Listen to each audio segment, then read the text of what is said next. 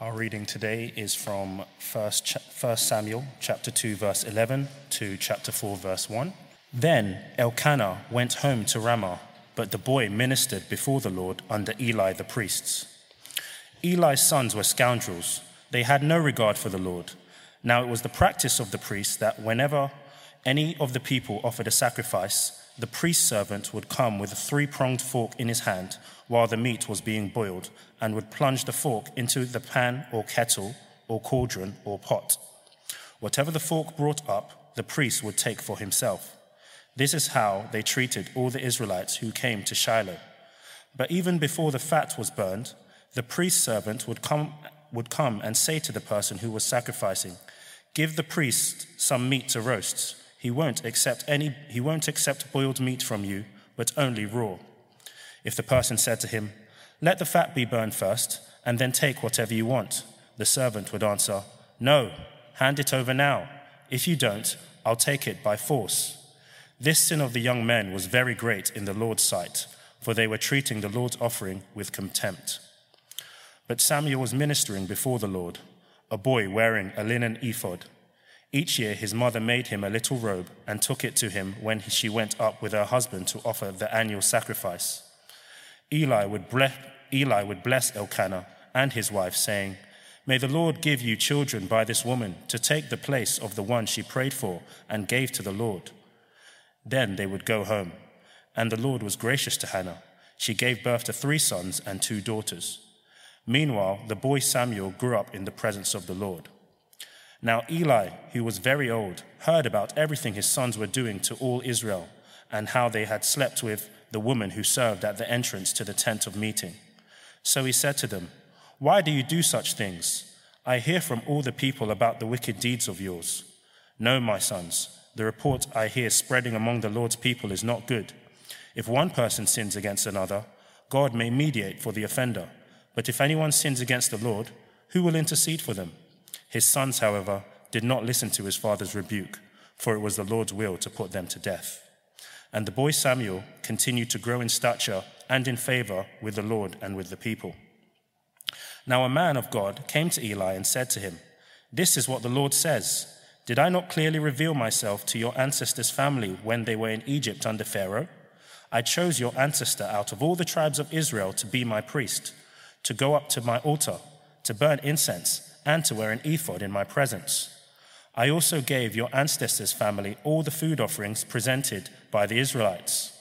Why do you scorn my sacrifice and offering that I prescribed for my dwelling? Why do you honor your sons more than me by fattening yourself on the choice parts of every offering made by the people Israel? Therefore, the Lord, the God of Israel, declares, I promised that members of your family would minister before me forever. But now the Lord declares, far be it from me. Those who honor me, I will honor, but those who despise me will be disdained. The time is coming when I will cut short your strength and the strength of your priestly house, so that no one in it will reach old age, and you will see distress in my dwelling. Although good will be done to Israel, no one in your family line will ever reach old age. Every one of you that I do not cut off from serving my altar, I will spare only to destroy your sight and sap your strength, and all your descendants will die in the prime of life. And what happens to your 2 sons, Hophni and Phinehas, will be assigned to you. They will both die on the same day. I will raise up for myself a faithful priest who will do according to what's in my heart and mind. I will firmly establish my priestly house, and they will minister before my anointed one always.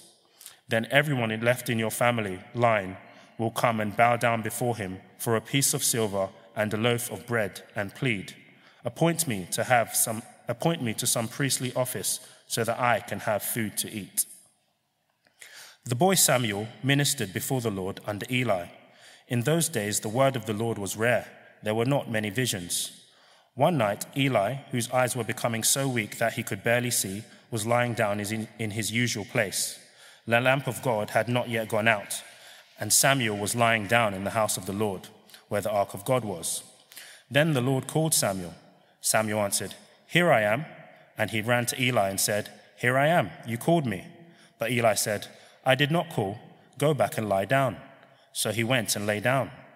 Again, the Lord called Samuel, and Samuel got up and went to Eli and said, "Here I am, you called me."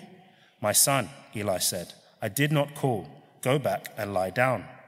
Now Samuel did not yet know that the word of the Lord, had not yet been revealed to him. A third time the Lord called, "Samuel," and Samuel got up and went to Eli and said, "Here I am, you called me."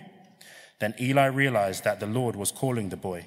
So Eli told Samuel, "Go and lie down, and if he calls you, say, 'Speak, Lord, for your servant is listening.'"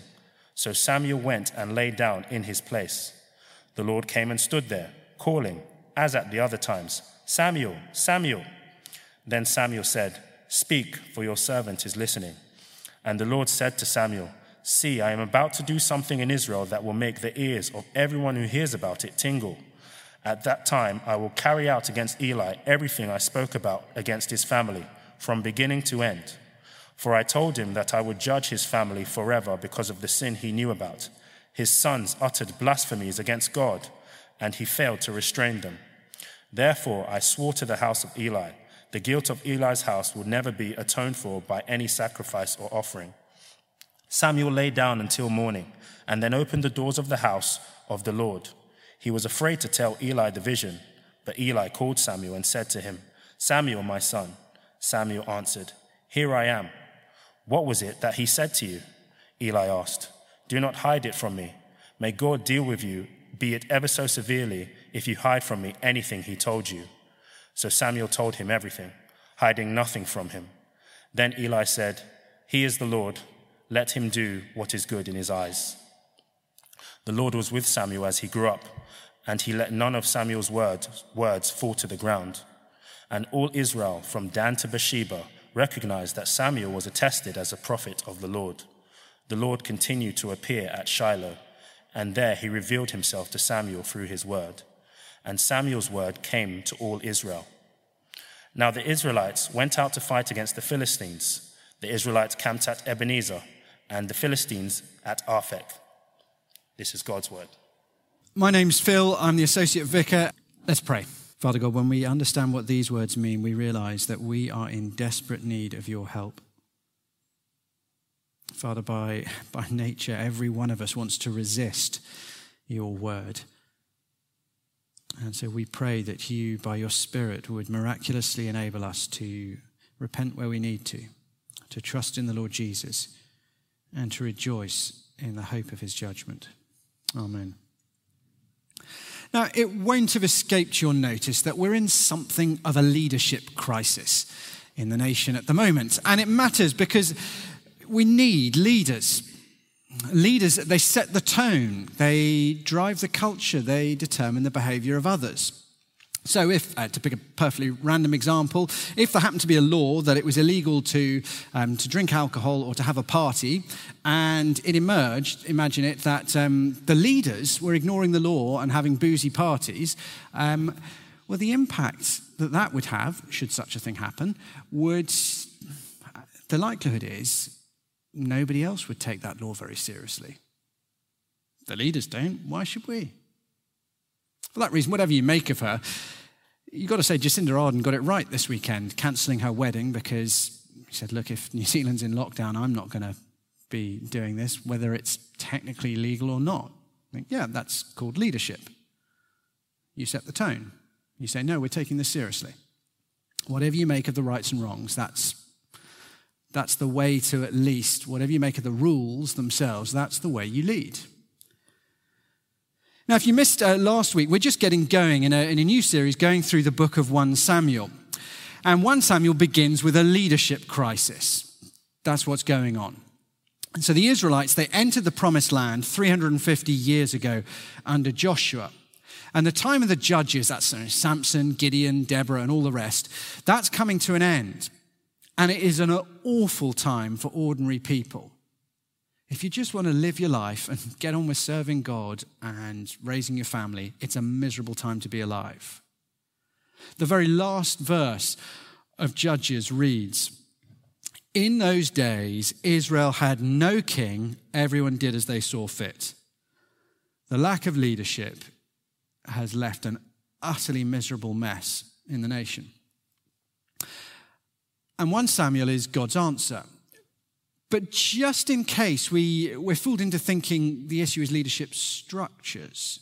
If only they had a democracy, all this would have been all right. They just need a modern, secular, liberal democracy, and everything would be fine. No, 1 Samuel 2 and 3, they show us the issue is not the leadership structures. That switching from having judges to having a king is going to make all the difference. No, the issue is character. They're suffering because the leaders they do have closed their ears and hardened their hearts to the word of God. That's the problem. Now, these verses, I don't know what you made of them as we read them, but they are enormously relevant. They're relevant to us each as individuals as we encounter God's word, even as we encounter it right now. But they're also relevant to us as a community as we seek to make sure that we have leadership patterns that both honor God and that enable everybody to flourish. That's what good leadership does. It enables everybody to flourish. Okay, you've got the points on the sheet. We'll spend the longest time actually in the first point. Eli's sons were wicked in what they did do, and Eli was wicked in what he didn't. Chapter 2 and verse 12. This is just after Hannah's song. Eli's sons were scoundrels. They had no regard for the law. Hannah's song, just before that, the first half of chapter 2, promised God would bring down, verse 3, the arrogant, the well-fed, verse 5, the wicked. And we don't have to wait long before we see who's in the crosshairs of God's judgment. And it's not the colonial oppressors, the Philistines, who will meet properly next week. As 1 Peter 4 puts it, judgment will begin in the household of God.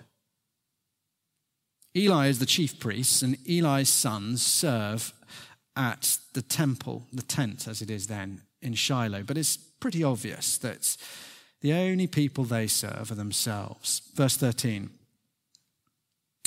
Now, it was the practice of the priest that whenever any of the people offered a sacrifice, the priest's servant would come with a 3-pronged fork in his hand while the meat was being boiled and would plunge the fork into the pan or kettle or cauldron or pot. Whatever the fork brought up, the priest would take for himself. That's how they treated all the Israelites who came to Shiloh. But even before the fat was burned, the priest's servant would come and say to the person who was sacrificing, "Give the priest some meat to roast. He won't accept boiled meat from you, but only raw." If the person said, "Let the fat be burned first, then take whatever you want," the servant would answer, "No, hand it over now. If you don't, I'll take it by force." What on earth's going on? Not immediately obvious, is it?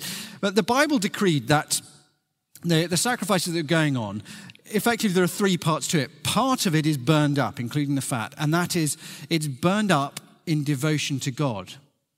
Part of it is eaten as a meal. It's cooked and eaten as a meal by the worshipper to celebrate their fellowship with God, that they have access to God, they have forgiveness and a relationship with God.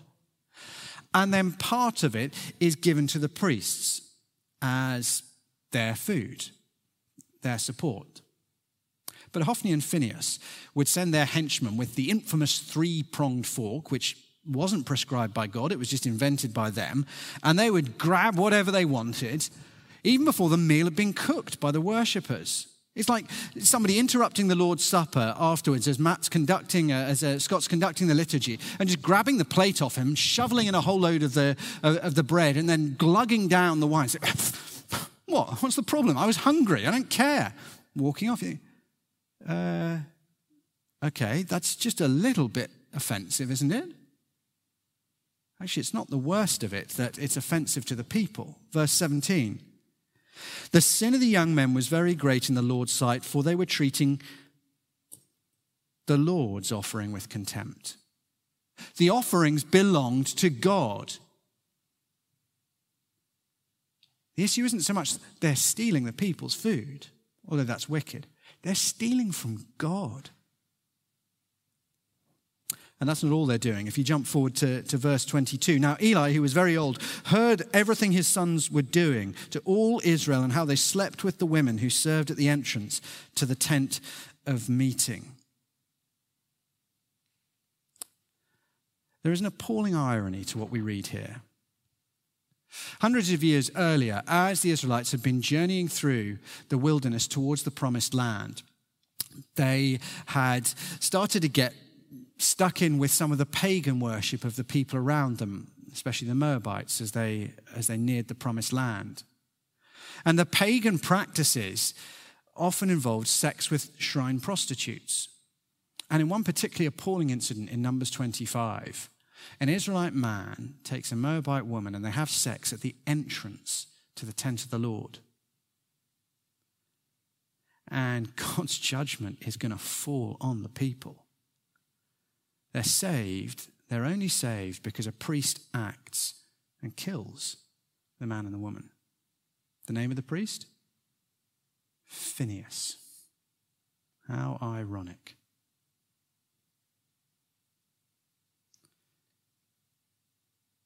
Now, given the behavior with the meat, I think we're probably right to see the behavior with the women as predatory and probably abusive. That just seems to be their way of behaving.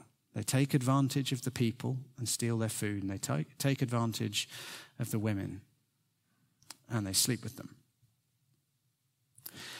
Now, do you know what's missing? Do you notice what's missing from the account of Hophni and Phinehas' abuse, these two priests? We learn nothing about their gifts. We don't know whether they preached the most amazing sermons when people gathered to worship. We don't know whether the number of people coming for worship at Shiloh just increased sixfold while they were there.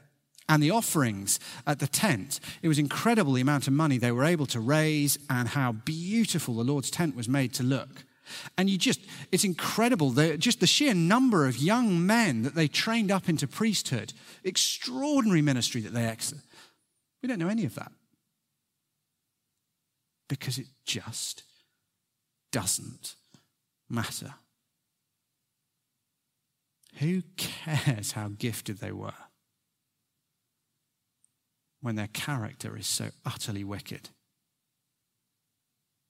When you turn to the New Testament and you look at the qualifications for leaders amongst God's people, especially in 1 Timothy 3 and in Titus 1, you see the vast majority of the qualifications are character rather than gifts and abilities.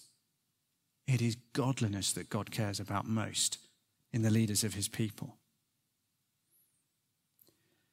Now, these verses with Hophni and Phinehas, I do find them sobering, even a little terrifying. Here are two people who are more involved in the ministry of God's people than anybody else in all Israel, and yet this is how they behave. It's a warning. You can be involved in ministry, you can lead a small group, you can pastor a church, and yet be utterly, utterly depraved. C.S. Lewis famously observed, "There are no hands quite so sinful as those that have been cauterized by touching holy things."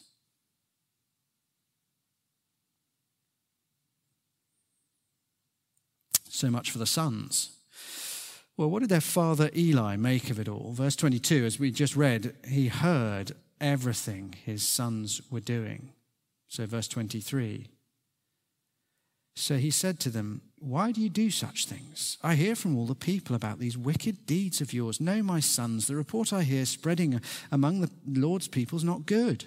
If one person sins against another, God may mediate for the offender. But if anyone sins against the Lord, who will intercede for them?"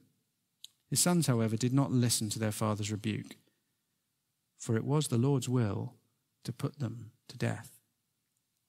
Well, Eli's appalled. Rightly, he recognizes, verse 23, their behavior is wicked. Rightly, he recognizes that the most serious offense is not actually what they're doing to the other people, it's that they're offending against God. Verse 25, they're spitting in the face of their only hope of forgiveness. What hope have you got if you treat God this way? He's the only chance of forgiveness, and you're behaving this way to him. He speaks But he does nothing. He doesn't sack them as priests. He doesn't drive them out of Shiloh. The most scandalous wickedness gets just a ticking off from old Eli. Dale Ralph Davis, the commentator, describes Eli's behavior here as gutless compassion. Eli lacks the courage or the love for God to discipline his sons. Now, we're tempted to say he loves his sons too much and God not enough, but he doesn't love his sons at all. If he really loved his sons, he would have disciplined them years ago, because the trajectory they're on, the path they're walking on, leads them to the eternal condemnation of Almighty God. And a loving father should not leave his sons to walk there unopposed. Real love would have taken real action. Now, I guess verse 25 makes many of us squirm. His sons, however, did not listen to their father's rebuke, for it was the Lord's will to put them to death. Now, I don't know how many other warnings and tickings off they've ignored or just laughed off down the years. Yeah, whatever, Dad. But eventually, the Lord says, enough. And the door to his forgiveness and grace, which has been open for so long, it's shut. And they'll get what they deserve. Now you hear that and you think, okay, when does that happen? I mean, how long does the Lord leave the door of his grace open for? You know what the answer is? Don't wait to find out. Repent now, tonight, come back to Jesus. Turn to him for the first time. Or we wonder, what if I've already reached that point? What if I've already gone too far? What if it's already too late for me? The answer is the same. Repent now. Come back to Jesus tonight. And then you'll know for certain it's not too late. But if the Holy Spirit is unsettling your conscience, then I beg you, do not put him off. See, the longer you live hardening your heart to some things God's word says, the greater the danger. The day will come when you can no longer hear the warnings anymore.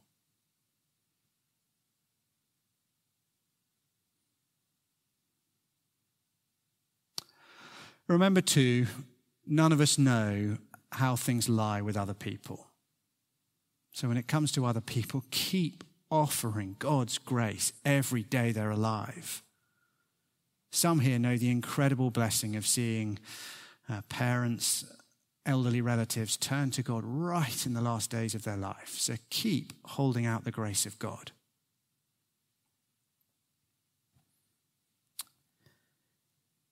There is depravity, there is darkness, and there are dreadful things here. But there are glimmers of hope. The section ends with just this little comment, and the boy Samuel continued to grow in stature and in favor with the Lord and with the people. And the account of the son's wickedness and Eli's pathetic attempt to discipline them, they sandwich this strange little bit about Samuel's clothing. Verse 18, but Samuel was ministering before the Lord, a boy wearing a linen ephod. Each year his mother made him a little robe and took it to him when she went up with her husband to offer the annual sacrifice. Eli would bless Elkanah and his wife, saying, may the Lord give you children by this woman to take the place of the one she prayed for and gave to the Lord. Then they would go home, and the Lord was gracious to Hannah. She gave birth to 3 sons and 2 daughters. Meanwhile, the boy Samuel grew up in the presence of the Lord. Now the ephod, actually that's a priestly garment. Samuel's not from a priestly tribe, but it's a priestly garment. You see that from the prophet's word over in verse 28, as he says, I gave your ancestors, Eli, to wear an ephod in my presence, to be priests. See, Just a hint. Just a hint. God will raise up better priests than Hophni and Phinehas. And the blessing of Hannah is a hint, just a hint, that even in the ruins, God hasn't given up on his people. In the face of this institutional corruption and mass abuse, it probably seems just trivial and too tiny to hold on to, but it is a hint that God is at work. And as we heard last week, God always seems to start in unpromising places with ordinary people. 100 years ago, Chicago was a pretty miserable place to live. Around this time, 100 years ago, a man named Alfonso Capone moved from New York to Chicago and started a reign of terror for the best part of a decade.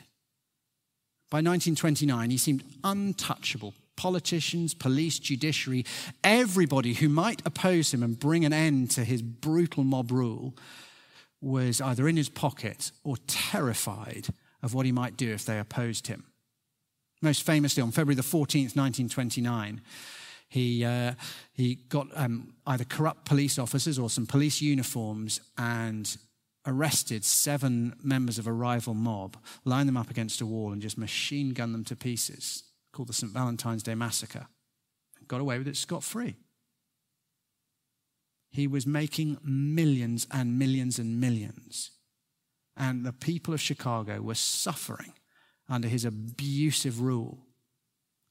And in the midst of that, when you learn that a US Treasury official named Frank Wilson has been asked to look into the tax affairs of Al Capone, it just seems, so what? It's a big deal. Look into his tax returns. The guy's slaughtering dozens of people every month and running the whole of Chicago is basically a mob enterprise. Big deal. But of course, only a couple of years later, Capone's brought to trial for tax evasion, imprisoned, where he dies, and his rule is ended. A small boy in an ephod sewed by his mother seems just a trivial detail amidst the sexual abuse and the disgraceful carry-on that passed for worship at Shiloh. But it is the beginnings of God's work to raise up the leader that his people need. God is at work. Okay, so what is God going to do? We have this little hint, but what is he going to do about Eli and his sons? We find out as a nameless prophet appears on the scene. The Lord will bring down Eli's family, for they despise his word. Verse 27 of chapter 2. Now a man of God came to Eli and said to him, "This is what the Lord says. Did I not clearly reveal myself to your ancestors' family when they were in Egypt under Pharaoh? I chose your ancestor out of all the tribes of Israel to be my priest, to go up to my altar, to burn incense, to wear an ephod in my presence. I also gave your ancestors' family all the food offerings presented by the Israelites. Why do you scorn my sacrifice and offering that I prescribed for my dwelling? Why do you honor your sons more than me by fattening yourselves on the choice parts of every offering made by my people Israel?" God begins by reminding Eli of the privilege that he has as being a priest. God chose the descendants of Aaron within the tribe of Levi and made them his priests. They got to live near the presence of God on earth. They got to serve God. They had greater access to the Lord than any other human beings. He also reminds us why Eli is guilty. Eli may not have been abusing the worshippers himself. Oh, he was very happy getting fat on the food his son stole, though. He had no conscience about juicy steak that he knew had been robbed off a worshipper of God. So secondly, God pronounces his judgment through the prophet. Verse 30, "Therefore the Lord, the God of Israel, declares, I promised members of your family would minister before me forever. But now the Lord declares, far be it from me. Those who honor me I will honor, and those who despise me will be disdained. The time is coming when I will cut short your strength and the strength of your priestly house, so that no one in it will reach old age.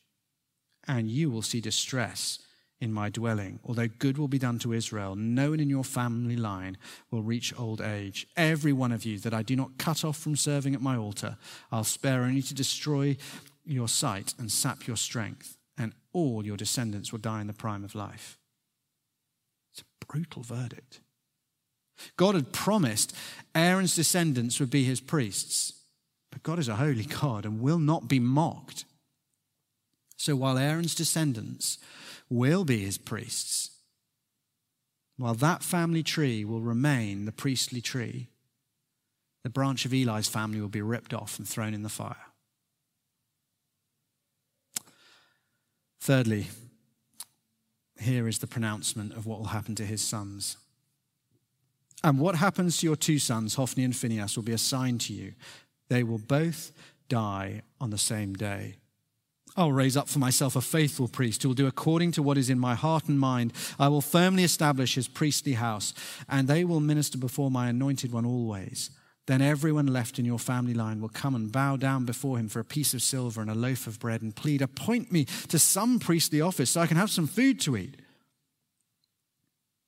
God announces, Eli, your sons will die on the same day before you. And Eli does nothing. God's promises of judgment in the Bible, they're there to provoke repentance. So in Jonah 3, Jonah declares God's message to the people of Nineveh. In 40 days, Nineveh will be overthrown. That's the entirety of the message. But the Ninevites hear, and they repent, and they turn away from their evil ways, and they beg God for mercy, and so God doesn't judge them. See, God's promises of judgment, they're like a parent who sees a distracted child backing towards a cliff edge and says, don't, you're going to fall. And the child hears and moves to safety. Oh, the word failed. I mean, you said they were going to fall and they didn't fall. Can't rely on anything you say, can I? No, the word succeeded. The whole point of speaking that word was that it wouldn't happen. So too with God's judgment. He speaks a word of judgment so that the people will come back to him. But Eli does nothing. Please don't be like Eli. When you hear the warnings of God's judgment in Scripture, whether it's the general warning that unless you turn to Jesus Christ, you will face God's eternal judgment, or whether it's as a Christian, you hear what God says about sin. You hear his anger at sin. When you hear God's pronouncements of judgment, respond with repentance. Turn away from sin. Turn back to God. Come to Jesus. Come back to Jesus and do it tonight. His arms of grace are open, so come back to him. Thirdly, the Lord will raise up Samuel who heeds his word. God's not going to leave his people leaderless. He won't bring down ungodly leaders without at the same time also raising up the godly leadership. And the first step comes as a little boy has a disturbed night of sleep. Chapter 3, verse 1. The boy Samuel ministered before the Lord under Eli. In those days, the word of the Lord was rare. There were not many visions. One night, Eli, whose eyes were becoming so weak that he could barely see, was lying down in his usual place. The lamp of God had not yet gone out, and Samuel was lying down in the house of the Lord where the ark of God was. Now, in the Old Testament time, God's word came to his people in a variety of ways. Dreams, visions, direct speech, angels, all sorts of ways. So why here in verse 1, as we're being told that God's word was rarely heard, does he stress visions, which is about seeing rather than hearing? It just seems a bit odd, doesn't it? Well, because of the next comment about Eli's failing eyesight. The author is hinting that Eli is spiritually as well as physically almost blind. Verse 4. Then the Lord called Samuel. Samuel answered, "Here I am." And he ran to Eli and said, "Here I am, you called me." But Eli said, "Oh, I didn't call you. Go back and lie down." So he went and lay down. I have to say, I can This is a section of the Bible which right now I feel a real resonance with, having small children who aren't very good at staying asleep. But there we go. It has never been the Lord at night. It has always been a small child. But Eli said, I did not call, go back and lie down. So he went and lay down. Again the Lord called, Samuel. And Samuel got up and went to Eli and said, here I am, you called me. Oh, my son. Eli said, I did not call, go back and lie down. Now Samuel did not yet know the Lord. The word of the Lord had not yet been revealed to him. A third time the Lord called, Samuel. And Samuel got up and went to Eli and said, here I am, you called me. Then Eli realized the Lord was calling the boy. So Eli told Samuel, go and lie down, and if he calls you, say, speak, Lord, for your servant is listening. So Samuel went and lay down in his place. Should Eli have twigged a bit earlier? Nobody else is calling. It must be the Lord? I don't know. Samuel doesn't realize, but then we're told Samuel doesn't know the Lord. But when God does speak, Samuel's ready to listen. Verse 10. The Lord came and stood there, calling as at the other times, Samuel, Samuel. Then Samuel said, speak, for your servant is listening. And the Lord said to Samuel, see, I am about to do something in Israel that will make the ears of everyone who hears about it tingle. At that time I will carry out against Eli everything I spoke against his family, from beginning to end. For I told him I would judge his family forever because of the sin he knew about. His sons uttered blasphemies against God, and he failed to restrain them. Therefore I swore to the house of Eli, the guilt of Eli's house will never be atoned for by sacrifice or offering. Yeah, so let's talk about a tough first assignment. Samuel's a little kid. I imagine, September, we get the new ministry interns. First Sunday, great. Your first Sunday, you're doing a children's slot on hell. I mean, no, seriously, that's just not fair. That's far too hard a thing to ask of somebody as the first thing they do. God knows what he's doing. The question is, will Samuel honor God, or will he please the people and serve himself? Actually, Eli's very best moment in the whole of 1 Samuel comes here as he charges Samuel to tell him the truth, no matter the consequences. Verse 15. Samuel lay down until morning and then opened the doors of the house of the Lord. He was afraid to tell Eli the vision. But Eli called him and said, Samuel, my son. Samuel answered, here I am. What was it he said to you, Eli asked. Do not hide it from me. May God deal with you, be it ever so severely, if you hide from me anything he told you. So Samuel told him everything, hiding nothing from him. Then Eli said, he is the Lord. Let him do what is good in his eyes. Now, I don't know how we're meant to respond to what Eli says there, but again, it's resignation, not repentance. I think, again, he fails. But just as Hannah prayed, while the wealthy wicked are being brought low, the humble who seek God are raised up. Verse 19. The Lord was with Samuel as he grew up, and he let none of Samuel's words fall to the ground. And all Israel from Dan to Beersheba recognized that Samuel was attested as a prophet of the Lord. The Lord continued to appear at Shiloh. And, or literally, for there he revealed himself to Samuel through his word.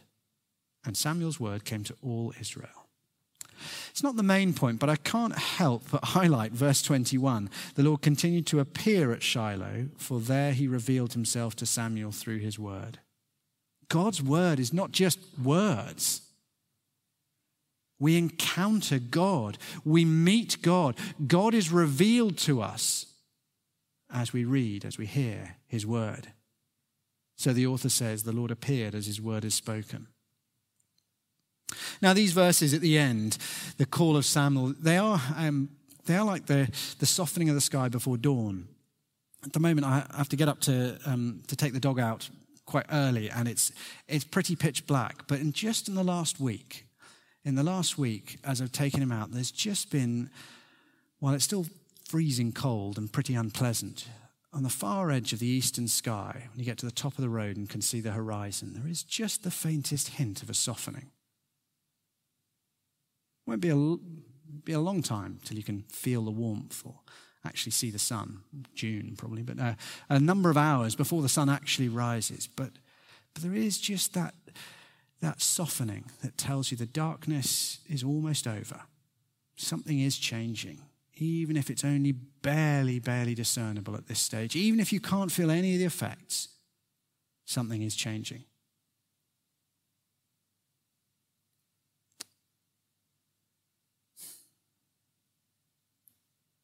They don't just change for Samuel either. Do you see 4:1? God's word doesn't just come to Samuel, but through Samuel to all Israel. Okay, what do these chapters of history have to say to you and me today? Firstly, God's judgment is an act of grace. The Lord is a God of grace. The Bible declares that from the beginning to the end. He's a God who shows kindness and compassion to struggling sinners. But where is grace in a passage of judgment? Well, actually, there is grace in the judgment. The word of judgment on Eli's family is a word of grace to God's people. You see, access to the presence of God was at the tent at Shiloh. The ability to find forgiveness through the sacrifices that God had ordained only happened at Shiloh. And so Eli and his family of wickedness stand between desperate, earnest seekers of God and the help they long for. It's a great kindness that God will tear down that barrier. It's a grace to God's people when the Lord judges wicked, abusive leaders and removes them from a position of power and influence. And if you've ever suffered abuse, in particular from a supposed Christian leader, then I hope these are a great comfort to you, these verses. They show God sees, God cares, and God acts. God is not on the side of Christian leaders. He's on the side of truth and love and goodness. And God replaces the corrupt leadership of the priest Eli with that of the prophet Samuel, who will anoint the King David. A perfect leader who will ensure God's people always have access to him. God appointed the perfect leader so that struggling sinners like you and me would never be blocked from getting to God's grace, God's mercy, God's love, God's help, God's very presence. So we praise God for our prophet, priest, and king, our perfect leader, Jesus. We're out of time, but very, very briefly as we close, just 3 little practical things. We've hinted at them as we've gone through. Firstly, don't harden your heart. Don't get into the habit of closing your ears when God says uncomfortable, costly things, because to close your ears is to harden your hearts. And one day, it may prove too late. For all of us, there'll be things where we're tempted to do that, whether it's pursuit of financial comfort or willingness to forgive or sexual behavior. There'll be things that we find hard to hear from God, and we're tempted to block our ears. Hophni and Phinehas are a frightening warning against doing that. Instead, do what Samuel does. Every time we encounter God's word, speak, Lord, your servant is listening. That's all we need to do. Secondly, don't go soft on the sins of leaders. For the good of God's people and God's reputation, his leaders must be held to a higher standard. That means we must take more seriously sins, character flaws of staff, music team, elders, Sunday school teachers, interns, DG leaders, PCC. The conduct of leaders affects everybody. And actually, the last few years, the wider church, we've learned if we won't discipline ungodly leaders, God will do so. And to our shame, he may use the world to expose our sins. So out of love for God and his people, we have to hold leaders to account. And lastly, don't lose hope. Don't lose hope. I know some here feel overwhelmed by situations you either live or work in. And it feels oppressively dark where you are, and you doubt that God could actually be involved in it, or you could ever bring much light to the situation. But hope comes because a little boy says, "Speak, Lord, your servant's listening." Where the word of God is believed and obeyed, hope comes. For God is present where his word is. And however things look from a human perspective, where God is, there is hope. Let's pray. Father God, this is a quite brutal story in many ways that we read, but we thank you for what it reveals of you, that you are a God who is holy. You are a God who will not stand by while your precious people are abused. And so we pray we would be encouraged by your goodness and your justice. And we pray that we would always seek to have open ears to hear as Samuel did. Amen.